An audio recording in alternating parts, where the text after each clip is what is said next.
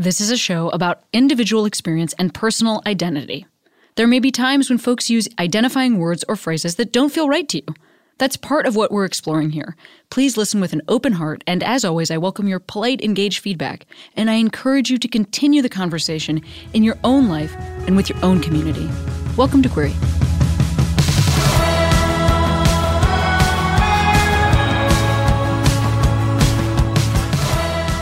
Hey Queeros, Cammie here, coming to you live from a bathroom at my parents' house. Look, I hope you all had a wonderful holiday season, and I am unbelievably excited to have gotten to have this next conversation that you're about to hear. Carmen Maria Machado is a huge deal right now, but just as a human, but I mean, dang, really crushing it, and I couldn't believe that she found time in her schedule to talk with me, and anyway, I hope you enjoy this chat, and talk to you soon.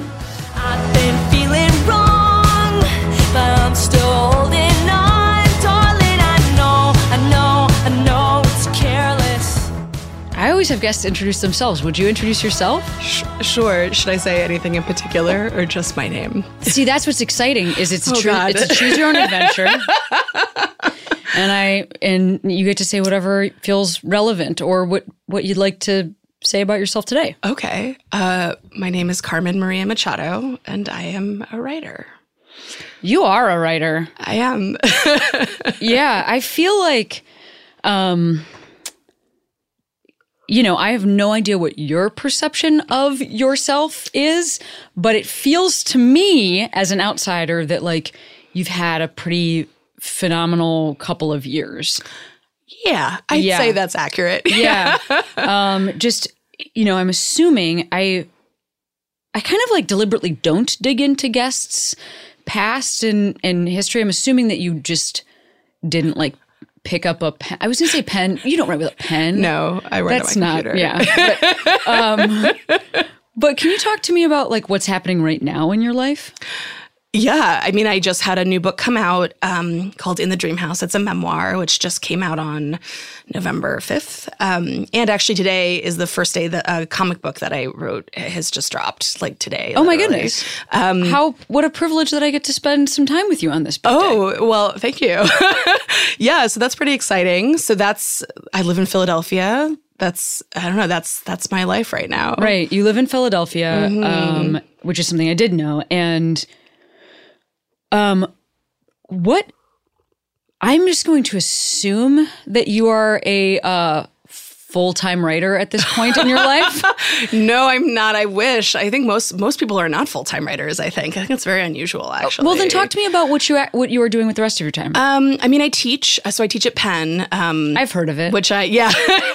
Never heard of it, Jordan? It's a regional college. Anyway, yes, no. I teach there. You teach at Penn. And that's what gives me my health insurance, which is so great. And I also do I write books, and I also do a lot of like events, like traveling. So that's kind of how I make my income. It's kind of a mix of things. Yes.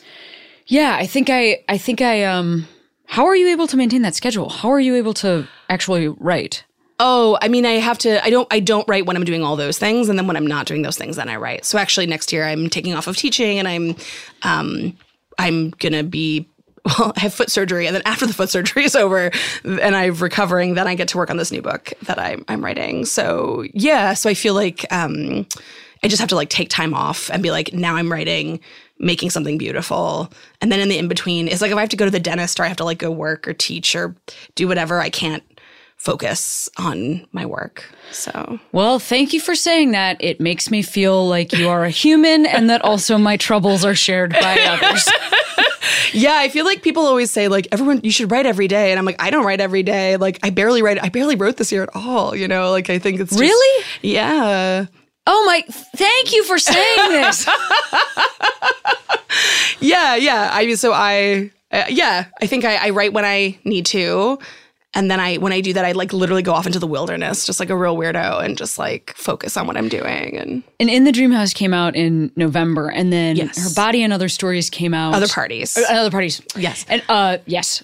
Her Body and Other Parties came out in 2017? Yes, that's correct. Uh-huh. So that was 2 years back to back of putting out material. Yes. Were those written in like, for instance, I would even say in that order. Were those written in that order? They were written in that order, yeah. So, I mean, the first book took maybe 5 years of my life. And I mean, I was writing other stuff too that didn't end up in the book. So there was that. And then as I was editing Her Body and Other Parties, I began working on the memoir. And so I was sort of moving back and forth between sending in edits to my editor. Like, I'd send him a draft and he would get back to me in like a week, and then I would just work on this project. And then I sold the memoir right before the collection came out.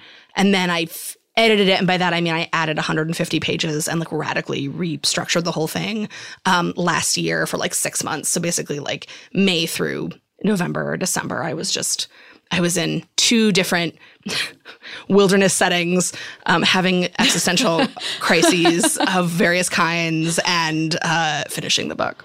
And I can't believe that I fucked up the title, only because it is a genius title. Thank you. It's okay. But it is. It feels like, yeah, I mean, I actually remember like the first time I like read that, I was thinking like, oh my God, yes, okay, I understand what perhaps is going to happen between these covers or whatever. And so I guess. Were you correct? Yeah, okay. I was kind of correct, actually. Yeah. Have you listened to the audiobook? Of the collection? No, I have not. I've listened to it in like little pieces, but I did my own audiobook for the memoir, which was really fun and interesting. But yeah, I did not listen to the first book. Did you? I did. Oh, interesting. Yeah. Okay. It's like beautifully done. It's there's no like negative review coming or anything like that. More so just curious because somebody else is reading your words, and I just didn't know how that might feel. I mean, I thought about it. I thought about doing it myself, but at the time I think I felt like not ready or not. And also I was just very tired. I feel like I'm tired sort of all the time. So I was like, well, let someone else do it. It's fine. And then for the memoir, I got a couple of like sample narrators and I listened to them and I was like, like I'm not crazy about any of these. And also this book is so personal. I mean, they're all personal, but it was so personal that I felt as if I wanted to make sure that I read it exactly as I wanted to. So. Right. Yeah. Well, I mean, I think also it's a huge assumption that I think right now so many people are like touching and involved with every single aspect of their work in a way that wasn't maybe necessarily assumed. Like in the past, maybe the person writing the book wouldn't necessarily be presumed to be like a great audio performer, but I feel like now. Well, I did have to send in a sample to get my own book, which makes sense to me. Which I felt a little bit. I mean, I'm not a performing artist, so I was they were like, you just said like an audition. I was like, it'd be like an audition. Oh my God! But then was it sent back to you and you listened to it and approved it? No, it was like I don't know. I just recorded it on my iPhone and then I like listened to it. And I was like, I guess it sounds okay, and then I just sent it to like my agent or whoever, and then it got passed, and then they came back to me and they were like, okay, I guess you can read your own book. And I was like, God, that is great. So I'm really glad that they didn't turn me down because I would have felt like real like shit. I would have felt really my God, bad. Yeah, I can't even if they had done that. So, but you know what I'm saying? It's I think there's a big presumption nowadays that like that anybody in a creative field is able to do all sides of the creative field. Sure.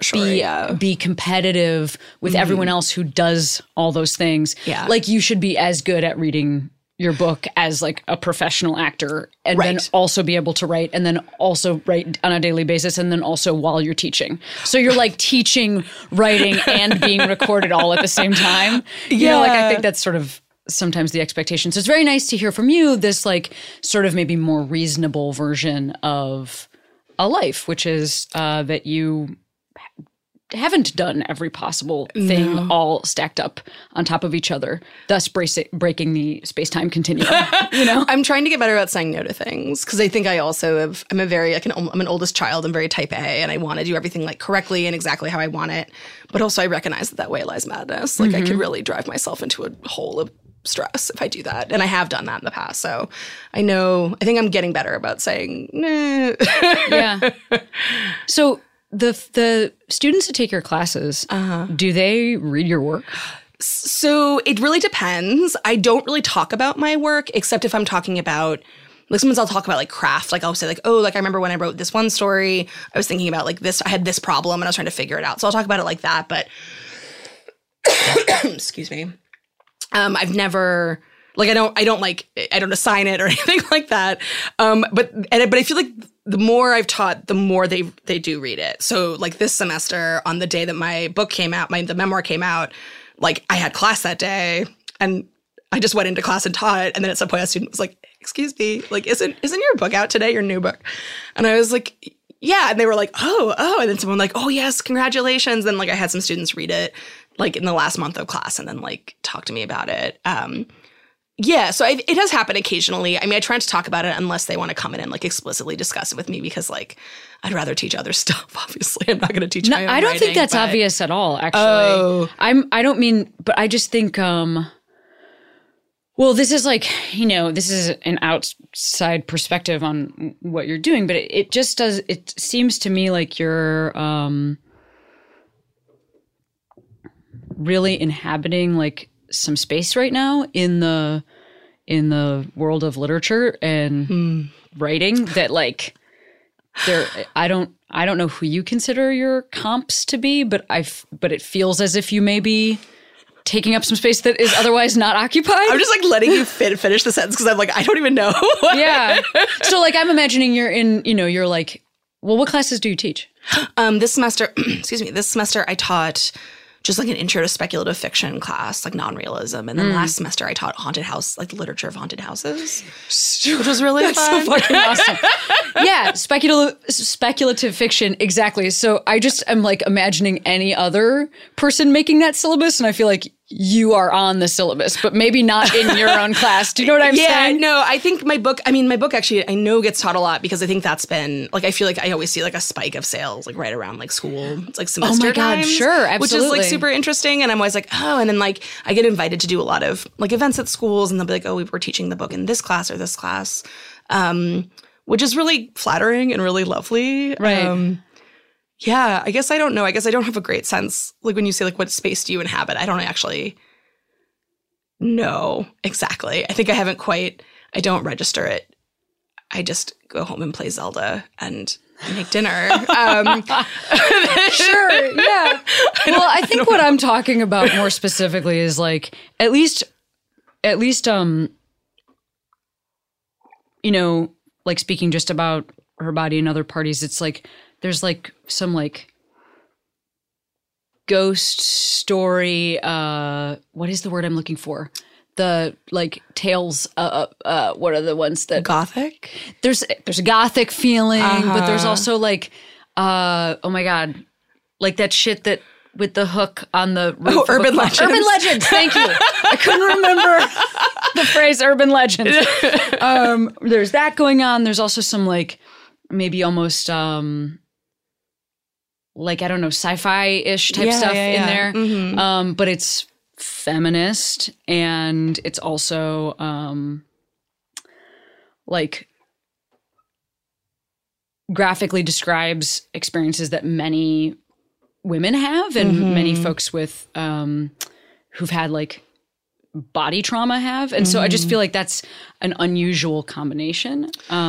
But maybe it's not to you. Maybe to you that's not an unusual combination. Yeah, I mean, I'm operating, I think, in a tradition, like a very specific tradition of like women writers writing like body horror. Right.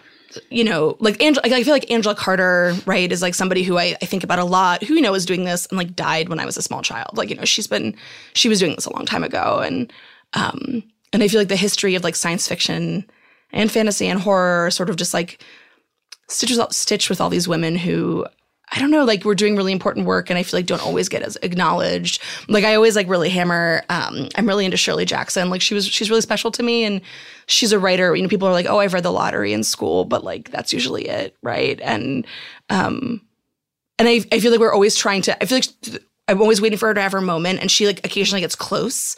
But I'm like, she's like one of the greatest horror writers of like the 20th century and like we barely talk about her. We don't talk about her the way we should be. Yeah, I would not have even known. Of course, I know The Lottery. Yeah, I would not have actually known that person's name. That's devastating. Like The Haunting of Hill House is like a perfect novel. It's like the scariest book I've ever read in my entire life. And it is literally perfect, which is not easy to do. And yeah, she just doesn't like even when they made the movie or they made the Netflix, the series, like they made the writer character in that show into a man, which I was like, oh, no. Really? I was like, no, why? Why would you do that? So yeah, anyway, sorry, I could go on about that for a long time. No, but I think this is really interesting. Yeah, like I just feel like I feel like I think there's like a certain sensibility where it's like I'm bringing together like a certain recklessness or like promiscuousness with genre mixed with like queer feminism, mixed with sex, mixed with like engaging with certain like urban legends or fairy tales, mixed with like sort of metafiction and sort of like a high sort of like literary sensibility. I think it's like that is like a thing that I do, but I feel like I'm like operating in a space that like I think has been like sort of carved for me by like, or like Samuel Delany, who's like a queer sci-fi writer. Like, you know, there's a lot of writers who came before me who did that. And I feel like I got really lucky that I got to just like come together in a moment where people then got really excited about like what I was putting down, which was nice. Right. I mean, I can absolutely relate to what you're talking about just in terms of, like, I know the names of the lesbian comics that aren't Ellen, you know, you know, and so like I didn't invent this thing, but it's interesting to exist at a time where you're getting some different reward or some different notice. Yeah. Well, there's this really interesting, I don't know if you've ever read How to Suppress Women's Writing by Joanna Russ. It's this they just re-released a new edition of it, which is lovely. But it's this book that I think everybody should read. And it's all about how artists, writers but in particular, but also like artists of all kinds, like women writers and women artists and queer writers and people of color, like are constantly sort of rewriting their own like citations, and they're constantly like that between every generation, like they get kind of wiped out and it's like sand being blown. And then suddenly you're there like trying to like make the space that was there, but like you can't see it because we pretend like there's no history. We'll be like, oh, you're the first or you're the only. Absolutely. Or you're unique in this way. But like she wrote it saying like actually we all exist in this like mutual tradition.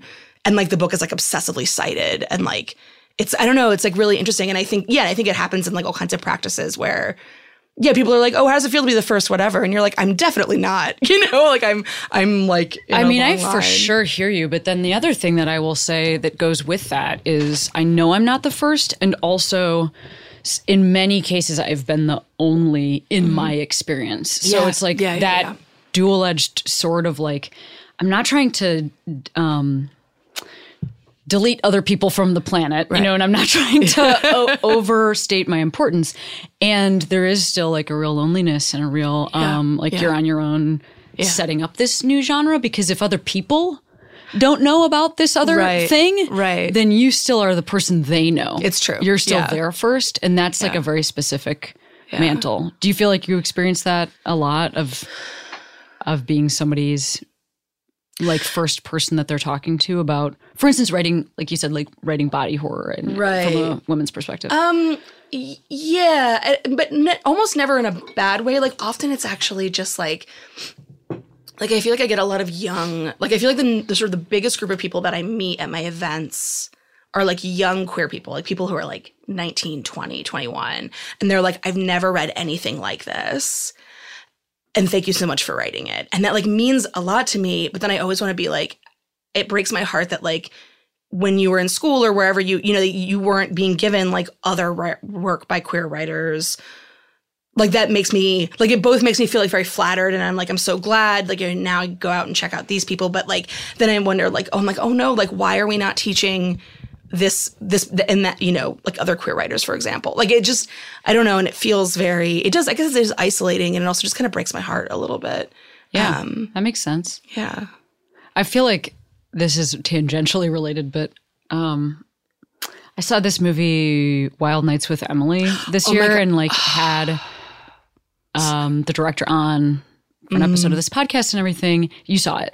No, I was just told to watch it, and I watched the trailer, lost my mind, and then tried to find it somewhere, and like it's not out yet. Right. So I have just now missed it, and I'm like very upset. Yeah, I'm sure it'll be released and available. But it is very good, and it's very well done and well acted, and it's fun.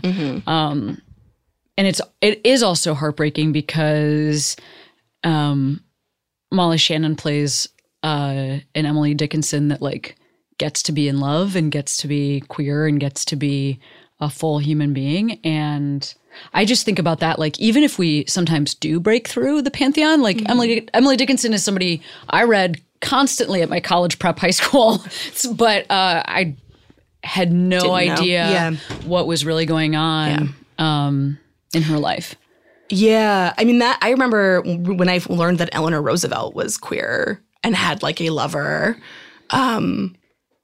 who for literally decades. I was like, wait, I'm sorry. I read a lot of books on first ladies, which is sort of a separate issue with me. But like I read a lot of books about first ladies and like literally never learned that she had Lorena Hickok. Hick. Like she never, and like then I finally got to read their letters and and it was like so hot and like beautiful. And I was like reading and going like, why is it that no one ever told me this? Like, why did I find this out by accident? And I feel like I'm constantly I'm constantly sort of learning by accident about like, especially like queer people of the past where like, and I'm like, I never knew, like no one ever told me. And like, what a tragedy, like what a loss.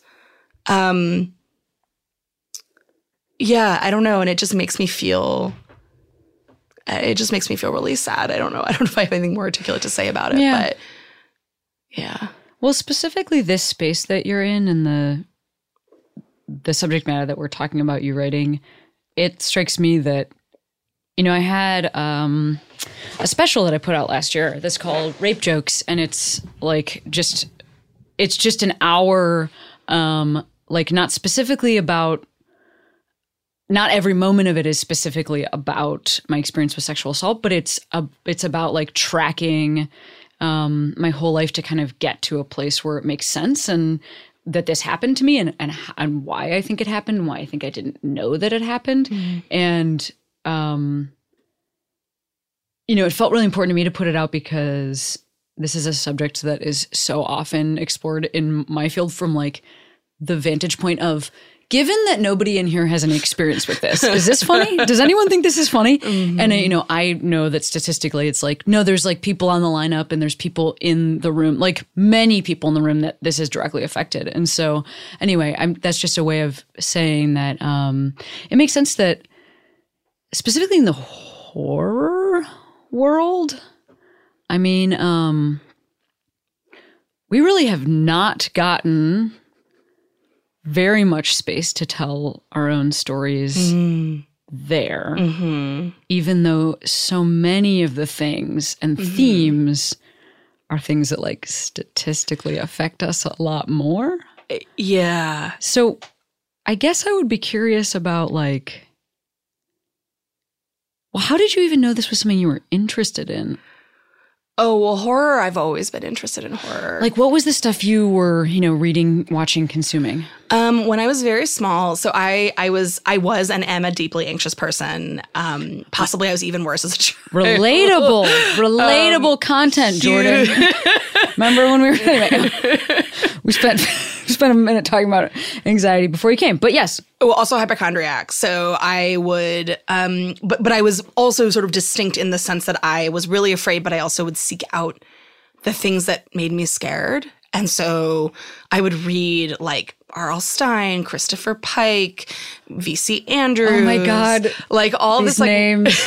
Lois Duncan, like all these like really sort of pulpy like books both for young people and not for young people. I also read like The Hot Zone by Richard Preston, which was like real bad. So yeah, I was really afraid of Ebola for a while. And like I don't know if you ever read like the Lorraine McDaniel Lorene McDaniel. I'm not sure to say her name, but she wrote all these books about kids with cancer. No. Called like 6 Months to Live.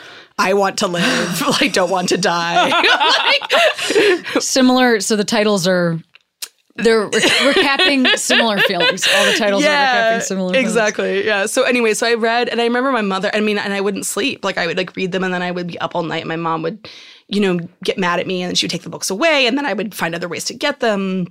And I think there's something about, like, I feel like I can track sort of like the desire as a kid to read like scary stuff and sexy stuff. And then later, and like work that sort of provoke, because I wanted to be provoked. Like, I wanted my like emotional temperature to be like tweaked by something.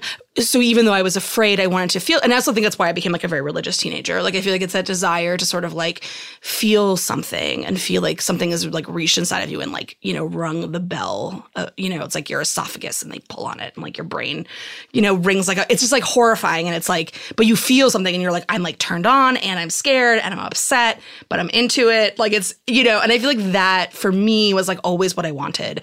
And I wanted that even before I could articulate that. Like, I wanted that as a kid and I wanted it growing up. And then I was like, maybe God is like the sexy, scary boyfriend or whatever. I don't know. So those were the phases that I went through trying to sort of chase this. And then I think once I got to be a writer, or once I started like writing sort of more with more intention, I mean, I always wrote, but like, then I got to actually like turn that in the other direction, say, cool, now I'm going to like take these scary, sexy things that upset me and like put them in front of other people and be like, do you see what I see? And yeah, and I think and I think it just comes from being like a deeply anxious human being and like writing about things that scare the pants off of me. Are you interested in like horror movies, things like that? Yeah. My big one this year is Midsommar, which I'm sure I'm saying incorrectly. I should just call it Midsommar. Anyway, did you see it? Are you? So I have a different relationship with this stuff than you do. I mean, first of all, I definitely grew up like reading R.L. Stine and Christopher Pike, and definitely V.C. Andrews, which is so that shit is so fucking strange. Yep. And I like fully was on that journey. There's a lot of arsenic around. Those books were. Did you read like the other series, like not just Flowers in the Attic, but like the Heaven series was one that I remember where the kids get like sold and then she sleeps with her stepfather and then her stepmother like disembowels a hamster like in a bathtub. It's like they're so ridiculous. I mean, honestly, maybe, but like what I really am struck by my sister would get them. Mm-hmm. And then I would read my sister's books and she was like, she's 3 years older than me. So it would be like stuff that was like above my reading level. And that was like why I was doing it. Like I would just be like, I was just like, whatever, how old, 9, reading like The Inheritors or like just like this like bonkers shit. Like, yep, I get it. Like it was so intense. But I read all that stuff super young. I never graduated to like a Stephen King, like a more like a like an adult like. I never got into like it's definitely was all like this pulpy or like scary stories to read at night, like those things. Like it was all on that side of things and much less like anything that had like hyper realism in it. How do you feel about horror now as an adult? And I can't watch it. Sure. But I'm still fascinated by the concept. So I haven't seen Midsommar or Midsommar, however you say it, but I have read every possible synopsis. I watched the trailer and I look up film stills, but I can't watch the trailer with the sound on because the music is too scary. So I watch the trailers on mute. And if it's a really important movie that I think I definitely need to see, like for instance, this year I did this with Us, what I will do is spoil myself as much as possible. Then I will watch it at an early time of day. It's even better if it's at a public place. I'll turn the subtitles on. So like I watched Us at 9 a.m. on a plane with no headphones plugged into anything. Actually, I think I was listening to like the Beach Boys or something. I was like on my phone listening to something unrelated and watching. And like that is how I can consume horror. I'm fast. I understand what you're talking about the like I have like a real need to get in there, but I can't. see it. I mean, it's good that you recognize your own sort of boundaries and needs in that process. Oh my God. It's a whole thing.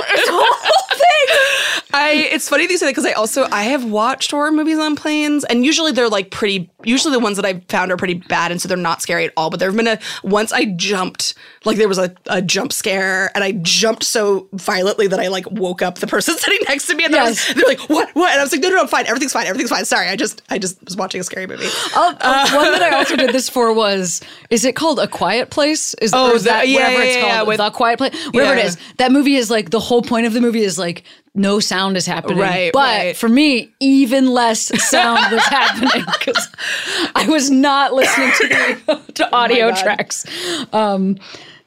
Well, it's funny you'd say this because my wife also does not like horror, but she'll let me narrate horror movie plots to her. So I'll go see a movie I have like several horror movie buddies who I will go with, and then I'll come back and she'll be like, "How was it?" And I'll be like, "Okay, so." And then I like sit down and explain the entire plot to her, like beginning to end, and she'll be like, "Cool." And then she has recently sort of actually she was like, "I'll watch because I love Midsommar so much," and I had so many feelings about it, and I was talking about it like incessantly, and she was like, all right. She's like, I will watch it if you watch it with me and you tell me when the really gory stuff's gonna happen, and I'll cover my eyes. And I was like, okay, I agree to that system. So we watched it that way, where she covered her eyes for half the movie, but she actually did really like it. She was like, oh, that was actually but she also had read everything. She'd heard me describe it. Like, she knew everything that was gonna happen. There were no surprises for her. If you want, you could let me know early in the schedule. Okay. I will show, if obviously, it could even be the second time you guys do this, because obviously I want to preserve the sanctity of the marriage. But if you want to redo it like that, I will sign up for that type of a viewing. That's exactly the kind Just of viewing come on over. I'll be like, all right, I'm interested in. We'll have the And if I look away, I want you to be describing exactly what's happening. Okay, sure. He's being cut open. Like, I want to know. I can do that. I called a friend and made them describe every part of like It Too. Like, I'm just like, and then what was it? And then what was it? And then what was it? It was extremely, I mean, I'm endlessly fascinated. Mm-hmm. But for me, I have like specific limits also that I think really relate to, I'm so glad you brought up that it's like, this is tied to your anxiety, because, for me, I know this is rooted in, when I was a kid, I've had terrible vision my entire life. I had crossed eyes, double vision, and then I got, I also am super nearsighted. So like the nighttime has always been really scary. You take your glasses off, you put them on the bedside table. I've never been able to see. And so for me, like the reason I can't tolerate a lot of horror stuff is because I home invasion is my big one. Oh, sure. Like, sure. And I just have been thinking that's happening my entire life. Yeah. But I'm fascinated, by it. But I just assume I'm like, everything is a spooky being. Yeah. Every pile of clothes is a nightmare. So I also am very profoundly nearsighted. Like, without my glasses, I will walk into walls. Like, it's a bad situation. And I also have a lot of anxiety around vision-based stuff. So like, I don't know if you saw The Mummy, the Brendan Fraser, The Mummy, which I saw when I was a kid and I fucking loved. But the part of that movie that scared the absolute shit out of me more than any other part was like when the guy gets his glasses knocked off. Do you remember? Oh my God. I don't remember this, but is it like similar to the classic Twilight Zone glasses? No. It's way worse. It's way worse. What happens? Because so basically there's like all these like roguish Americans who are trying to find the mummy's treasure or whatever. And they're sort of, so anyway. I have seen this movie, and I really want you to remind me of this part, because I am so glad that you maybe remember you block this out. The plot of The Mummy. Bring it to me. So anyway, then they're running away. I forget why, but they're running away, and there's one American who has glasses, and someone knocks into him, and his glasses go flying off his face, and then someone steps on them, and they're broken, and then they like leave the tunnel with their light, and it's just him. Oh, and he my God. like gets down and he's sort of feeling around on the ground. And can I predict something? Yes. Did he touch a mummy leg? No, he does not touch a mummy leg. Thinks he's going to touch a glass. At some point he stands. And somebody stands up and of course he's like looking back and forth, and then the camera, it goes to the camera's POV and it's just blurry. Like he can't see in either direction. And then you hear a sound. And then he like kind of turns like this, you know, and it's the mummy is behind him. There's a mummy back there. Yeah. There's a mummy behind him. And then the next thing you see him, his tongue and eyes have been cut out of his. I don't like this. Right. So this scene, more than any other scene in that entire movie, like I was so upset. It really haunted me. Is he alive? He's alive at that point, but then he's later killed. He's later killed by the mummy. He has a really bad day. He has a super bad day. Yes. Yeah. Because then at some point he like is then. The mummy comes back for the rest of him because he has to like kill him to consummate the curse or what. I don't even know. Anyway, it doesn't make any sense. But yeah, so that horrified me so badly that I actually have a horror story, which is not. It's going to be in my next book. It's not in this my either Hellish books, called Blur, which is literally about a woman who goes to a rest stop on her way to visit a girlfriend. Takes her glasses off, washes her face. When she goes to get her glasses are gone. Oh my God. And that's like the premise of the story. I know, like, because I was like, this, for me, like, horror is about, like, good, successful horror is about, like, sort of tapping into whatever it is that, if it's something as simple as, like, I don't like not being able to see well, or, like, you know, like Midsommar, like, the entire sort of crux of it is, like, having a shitty boyfriend, you know, and also like grief and like other things as well, but also just like these very like relatable, very real, like what does it mean to lose somebody? What does it mean to be dating someone who doesn't really see you? Like, you know, all these other like things that are like very like relatable with this sort of, and then there's like the scaffolding of like whatever, in that case, folk horror, you know, or like body horror, or, you know, whatever kind of horror is sort of going to tap into that experience.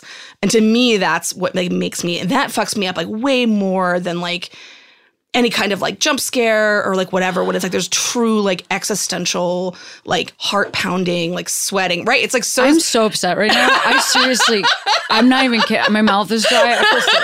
I feel so sick.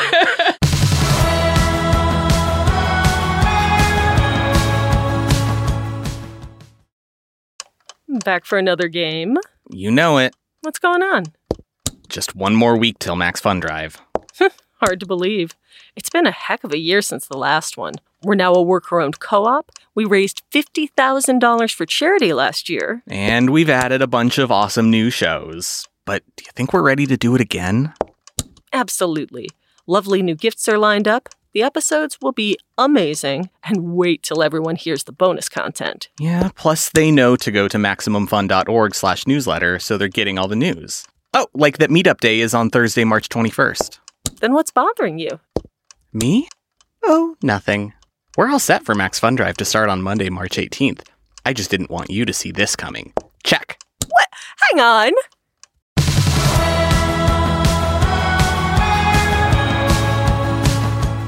Okay, I have some questions about this. Mm-hmm. Does that mean, like, when you are starting to write a story, are you like, this is a fear I have, and here's how I can position that? Or are you just like writing and it becomes clear to you what you're writing about? It just sort of, it depends on what it is. I mean, sometimes I start from an idea or like a place. It just really depends on the story, honestly. So like that story came from, I had read, there's a Shirley Jackson short story, which is not very well known, called The Tooth, which is about a woman who has an abscessed tooth and her husband puts her on a bus to New York City to go have a dentist remove it. And she's like taking all these painkillers and she's like in a lot of pain. And then this mysterious man sits down next to her and begins to talk to her. And the whole thing is like really nightmarish. And there's this scene later in the story where after she's had the tooth taken out and she's been given like more drugs and painkillers by the doctor, she goes to a bathroom where there's a bunch of women like washing their faces and doing whatever. And she like leans over to wash her face. And when she stands up, she doesn't know which face is hers, like in the mirror. Like she can't figure out. And she says like, she thinks like, I hope I'm not that one. She looks awful. And then she like touches her face and realizes that's her face. Oh my God. And it's like one of the scariest scenes, I think, in like any story literally in the history of like American literature. Like it's so upsetting. And I talked to my students and they also are very upset by it. So I was like, okay, it's not just me. Like it's very upsetting. But I had read that. And then I was thinking about that story in terms of like pain and the way that like pain, like when, especially dental pain, like it sort of, it like focuses you really clearly. Like it just like, it brings everything and like, all you are is like one big throbbing tooth. or whatever, right? And then I was thinking about fear and like how when I don't have my glasses on, whether it's good or bad, like I feel like it's like I suddenly become like I'm just this body. Like I'm not. There's no context around me. There's no anything. I'm just this single thing. And so then I was thinking about, okay, what would be a way that I could like interact with that story? So anyway, so in the story, like a mysterious man comes to her, and then ends up convincing her to walk down the freeway with him. And so so a similar character where he's like, is he good or ill? Like, what are his intentions? It's like, he might be supernatural. It's sort of unclear who this man is. But it's like, she suddenly has no context and there's nothing outside of her body. So she sort of loses herself and then is like, I'm just going to be like led. And the sort of the framework of it is like, this was a story I wrote about like queer intimate partner violence. So like, there's like this sort of stuff around like her girlfriend. She's like afraid to get to where she's going and to be late. And so there's just all this like anxiety sort of bound up in this like, and then like she's just this like body and everything is just blurry. You know, there's nothing around her. Oh my God. So like that, I just want to describe like I just want to describe horror movies and horror movies. I know. Yeah, I don't know. I mean, what the heck? One time when I was 10, I lost my glasses in the ocean. Oh my God, my whole body just like convulsed. Like a wave. Yes, here's some water. A wave smashed onto my body, and then I got up and my glasses were gone, and I had such a high prescription even at that point that like, you know, you go to the place where it's like glasses in an hour, but then I would go there, they'd be like, this will take us several days. Yes. So it's like, what has happened to you? Yeah. So like I had a couple days I was in Florida with my family, and there's like photos. Like we went to see my great grandmother, who isn't somebody I often was seeing. There's like photos of me from this trip, and I'm doing the best I can. I look so like I'm having a completely different experience to everyone else. Yeah. Because you are. Photo, yes. That's the thing, you are having a different experience. Like you are not in the same context as everybody else in those photos. Yes. Like you are in some other you're like half a degree in some different universe. And you're existing in this like middle space, and I think that is a way of thinking about like the body and the way in which the body can sort of fail you. And also the way in which the body is like pleasurable and wonderful. Like I feel there's different ways to experience this. Like I am knocked half a degree off of my axis. Like I'm not quite where everyone else is. Right. It's going to be like pleasurable or scary. But but for me, that is like one of the most interesting things about like having a body and like being a human being. And so it's like what I want to write about, because it just feels so ripe for horror. Like it feels so perfect. Well, yeah, especially, I mean, you know, even as you were talking about like you're talking about the tooth, I was thinking about Rosemary's Baby, and I was thinking about like just because you said that in that story, the husband didn't go with her. So she's like on, did you say on public transit? Like on the train she like puts her on a bus and sends her away. Yeah. So like I was imagining that sort of as it was relating to, you know, a Rosemary's Baby sort of a situation, which is also so connected, which then made me think about, you know, The Shining and like, you know, what a man's like a man's fear is like, I'll go insane and kill you all or whatever, you know, whatever the message of that story, you know, or I'll be the boy, you know, whatever, it doesn't matter, whatever character you're inhabiting. Yeah. But then, you know, our stories are so much more often from like a position of like we are in our bodies, and those bodies are just so much more vulnerable. Yeah.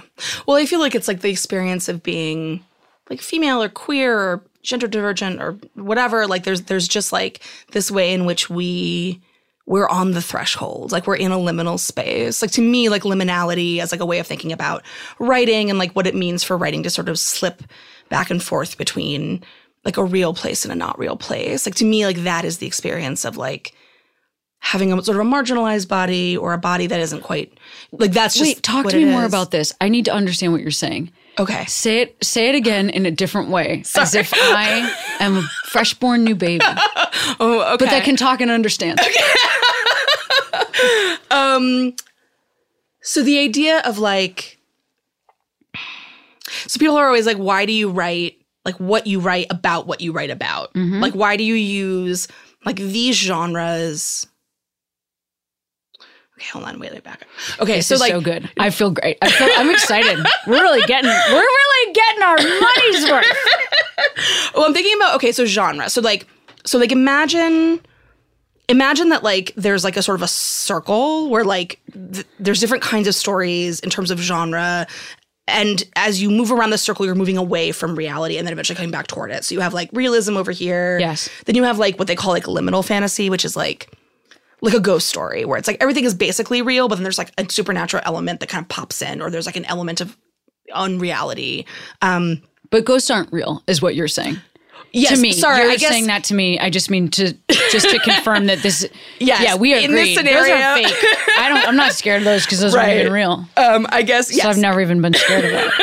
Keep going. And then you have, more like sort of portal fantasy where you sort of start in one world and move to another, like Harry Potter. I've heard of it. And then you have like epic fantasy where you're like immersed in another world and like our world is not related. Ooh, Lord of the Rings. Sure, exactly. I'm or naming like things. Yeah, These no, might be you're right. something. You're totally right. Yeah. So and then like you move into sort of more, then you move into like science fiction, and then you move into like historical fiction, and then you actually return back to like reality. So like there's different sort of rules and expectations. Ooh, this is fun. Keep going, you ass.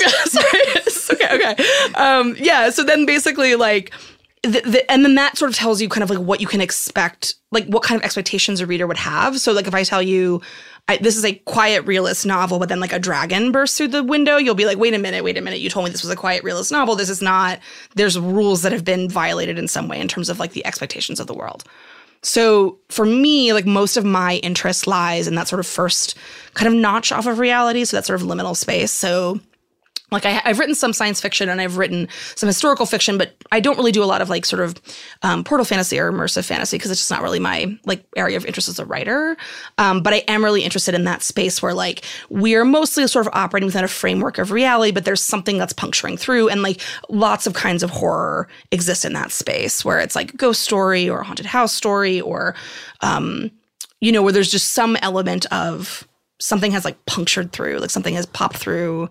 Something is not quite right. And we've sort of stepped across some kind of, like a threshold. We've sort of moved away from reality. And to me, that feels akin to having a body where like your humanity is constantly being questioned, or like your experiences are not sort of contextualized, or your body exists in some like sort of space of not perfect health where like, you're having like a different kind of experience where you're like existing on some like other kind of tweaked place from like other kinds of bodies. And I feel like that to me, those things feel like the same. Like they, whoa, as I hit my microphone, that they feel like they're existing in the same space. And so for me, it feels like really natural to tie those things together because they're like, they just like exist. They're like the same structure. Like it's the same kind of principle. You're so you're so smart. As you know, I don't have to tell you. That was like genius. I mean, it's not, I mean, that's sort of what I don't know. It's just a very interesting way of describing our experience that I haven't really heard before. Yeah. It exactly articulated that way. The It's thing of something puncturing, I understand what you're saying. Yeah. What were you saying? It's like, what? Oh, it's just sort of like, or like I'm thinking about how like when I was like a teen and I so did not understand that queerness was a thing, that like I had a crush on a friend, but like didn't know what that meant. And like the experience of like having a feeling or a desire or whatever that like doesn't match up with any existing framework that you've been given is also a way in which you can achieve that like sense of like something is happening that I don't fully understand. And I feel alone. Back to this question about feeling alone, where it's like no one's saying to me like, yes, I've also had this experience. So like there's this sense of like unreality, or like you're. So that also just, I feel like it's just like another like way of thinking about Yes, that is, yes. So what you're saying is when you found out that you had a crush, you didn't then run directly through a wall at platform 9 3/4 and then find a queer land where everybody's like, it just was part of your, I think I'm really getting this. Here's just a follow-up question. What did you get on your SAT verbal? That is just an actual I don't remember. question. I truly don't remember. I would like to. Can you go home and find out? I probably could. I don't remember. I honestly don't remember. I do remember I did really badly on the math. That I do remember. I was not a math kid. Wow. My dad's a chemist, so it was like very heartbreaking to him. I'm really sorry to your dad, but like, could you please have him listen to the last 5 minutes of this? No, he's actually very great and supportive, and at some point realized I was never going to be a chemist or a doctor or anything like that. That I was like, I'm going to be a writer, and he was like, oh my God. You know, he was like very upset. Wow. But now he's okay. He's figured it out. Carmen, I feel upset you didn't ask me what I got on my SAT verbal. What did you get on your SAT verbal? I got a perfect score, okay? I got a fucking perfect score. How is that? How am I the... Do you understand what I'm saying? No, I don't. Why would it... This is your... Do you see how she's so smart? I just keep looking at Jordan. This is genius what I'm hearing over here. Okay. Wow. What else do I want to discuss with you? Because I feel like I'm trying to figure out what the next... Okay. So is there somewhere in... Like, since you are consuming horror in other spaces, is there somewhere that you feel like what you're describing, like, is there like a movie or a show, or is there something that you've seen that you feel like is, because you talked a little bit about like essentially not inventing this, but adding to and following in a tradition. Outside of the literary world, is this something that you think has happened? Because I think it isn't, sort of, that we have spoken from like a female perspective, a queer perspective. Like, I just can't think of a...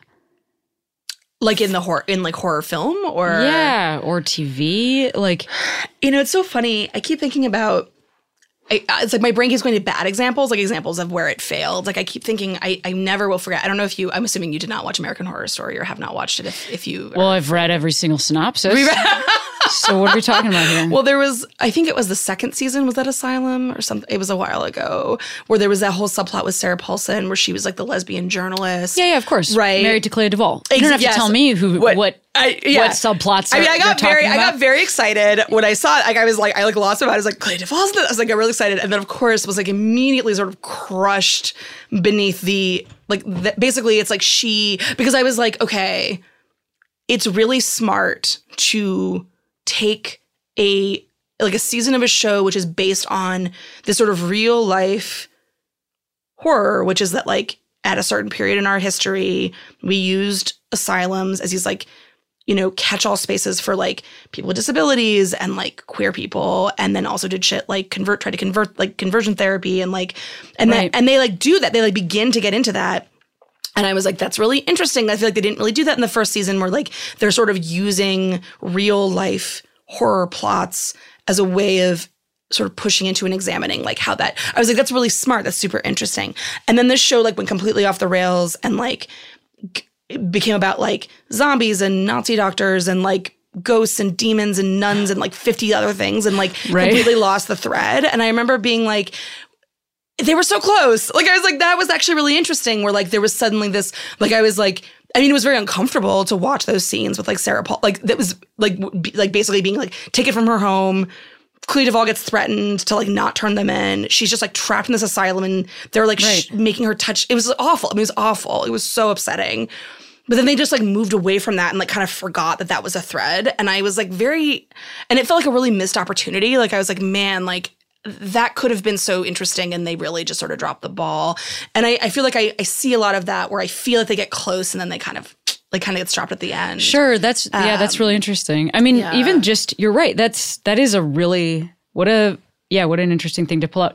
Nellie Bly, right? That's who was like actually institutionalized to then report on the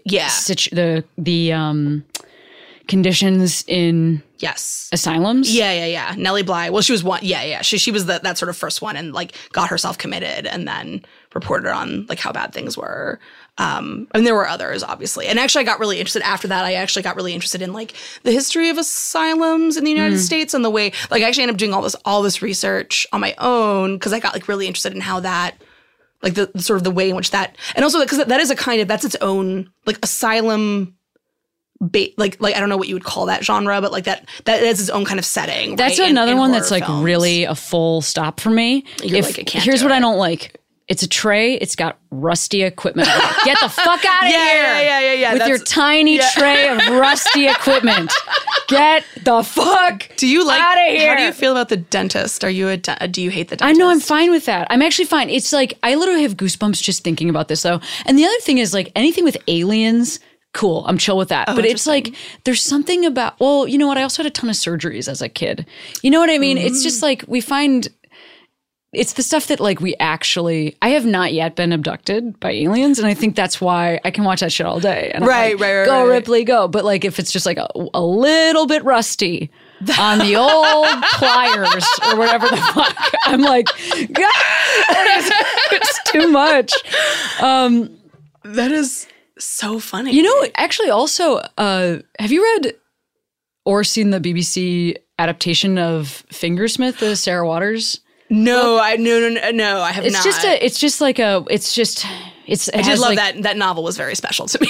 Oh yeah, the novel. Yeah, yes. Yeah, exactly. That has like that novel has some asylum stuff in it too that specifically applies to queer folks and to women. So anyway, but I feel like that's done really well. I don't know if I'd call that horror, but I think that no, it's not horror, but it definitely stuff I read to have a sexual experience is the genre I'd put it in. Yeah, I remember. I actually read that book was the first Sarah Waters book I ever read, and I didn't know it was I didn't know like she was a lesbian author. Like I think I just picked it up at like a yard sale or something, and so I was reading it, and then I was like, it's so good. I was like, wow, this feels really gay, and I'm getting kind of sweaty, and I don't know why, but like, oh, I'm always just reading into things, and then I kept going. I was like, oh wait, never mind. Yes, it is funny when you pick up something that's called Fingersmith, and you're like, surely this isn't intentional. I'm like, she's just joking around. Did anybody even realize this was the title? And then you read the book, and you're like, she got it. She actually did get it. She meant what she said. So good. Yeah, that's really good. Well, I wonder then, is there anything that scares you too much that you like can't tackle it? That's a good question. No. I mean, there are certainly things that scare me a lot, but nothing that I feel I can't write about. I was just thinking about how my most recent sort of foray into, so the comic that I have that's coming out today, like part of the plot is about the protagonists, these two queer teens, waking up in a movie theater with no memory of having seen the movie that is now rolling the credits, like the credits are rolling.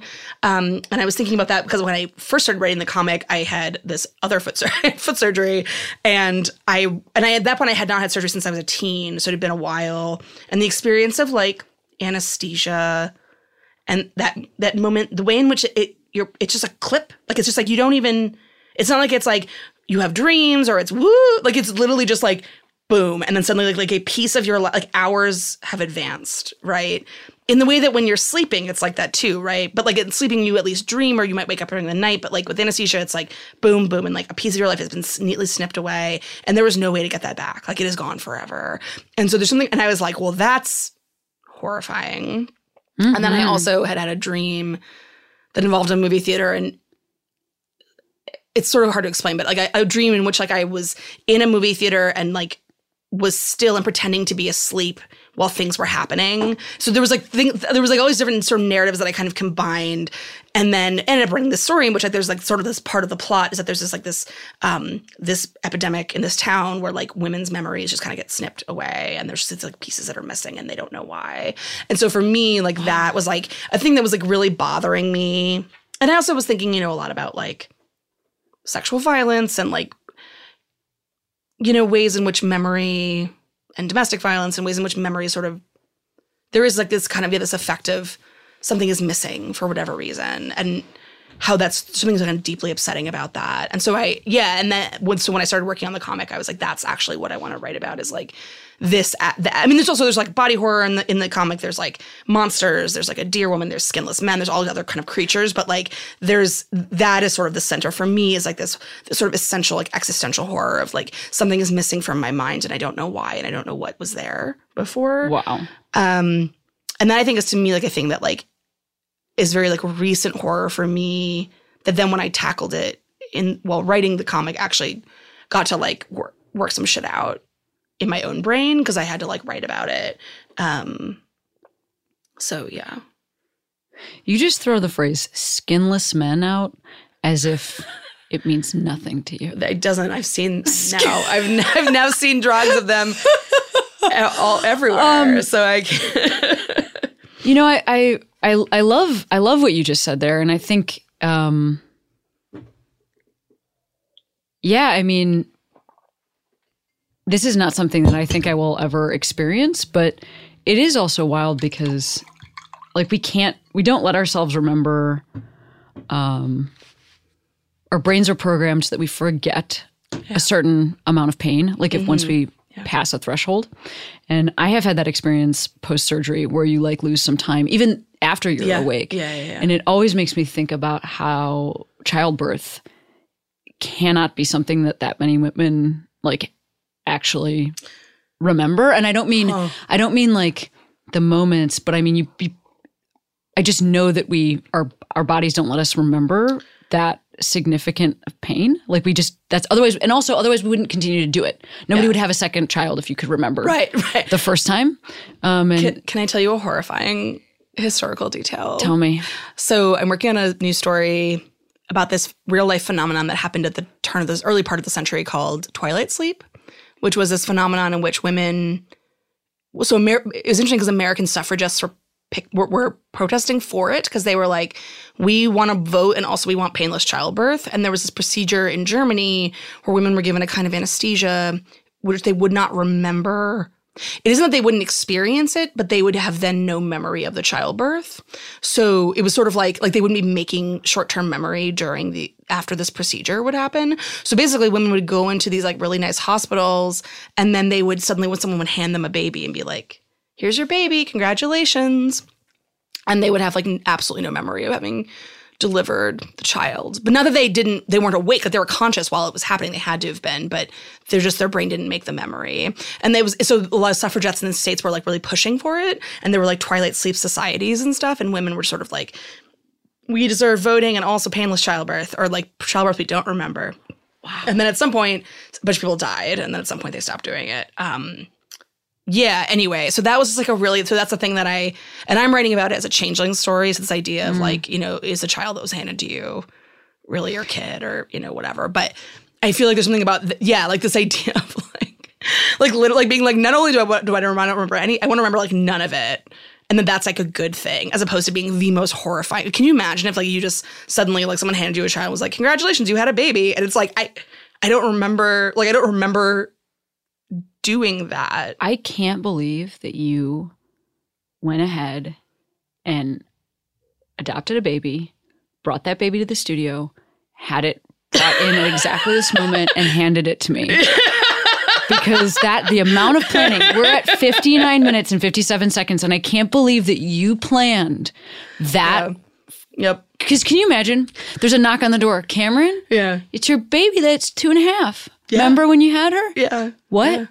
And then it's a puff of smoke. And I don't even know if you were ever here. And then all the recording is totally empty. It's like contact where it's just static. Oh, but I'm You're Jodie speaking Foster. to nobody. But I am in the recording. I am Jodie Foster. Yes.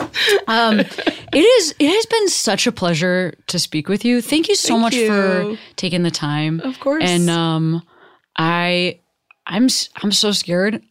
I feel so spooked out, and I can't wait to spend the rest of my day in this place. I'm so sweaty. Everything is sweated through. Yeah, congrats on all of your well-deserved success, and I hope to see so much more from you in the future. Thank you. Before I send you back into your day, I was hoping that you would shout out a queero, person, place, or thing made you feel like you could be who you are today. Yes. So my queero is my friend Anne. What's up, Anne? Anne is amazing. Anne and I met Anne when I first came to college, and Anne was actually the person who came into school and was like, I'm bi, I'm here, I'm queer, everything is great. And I was like, I want to be like her. And the way that she would talk about her feelings and what she wanted and what she, like, I suddenly was like everything felt possible. And she like helped me put language to stuff that I had, that she's really the first gay person that I really knew. And it was wonderful. And she was in my wedding and I was in hers. So we've been friends for a long time, but yeah. Oh, Anne's the best. Well, thank you. Thank you so much for being here. Thanks for having me.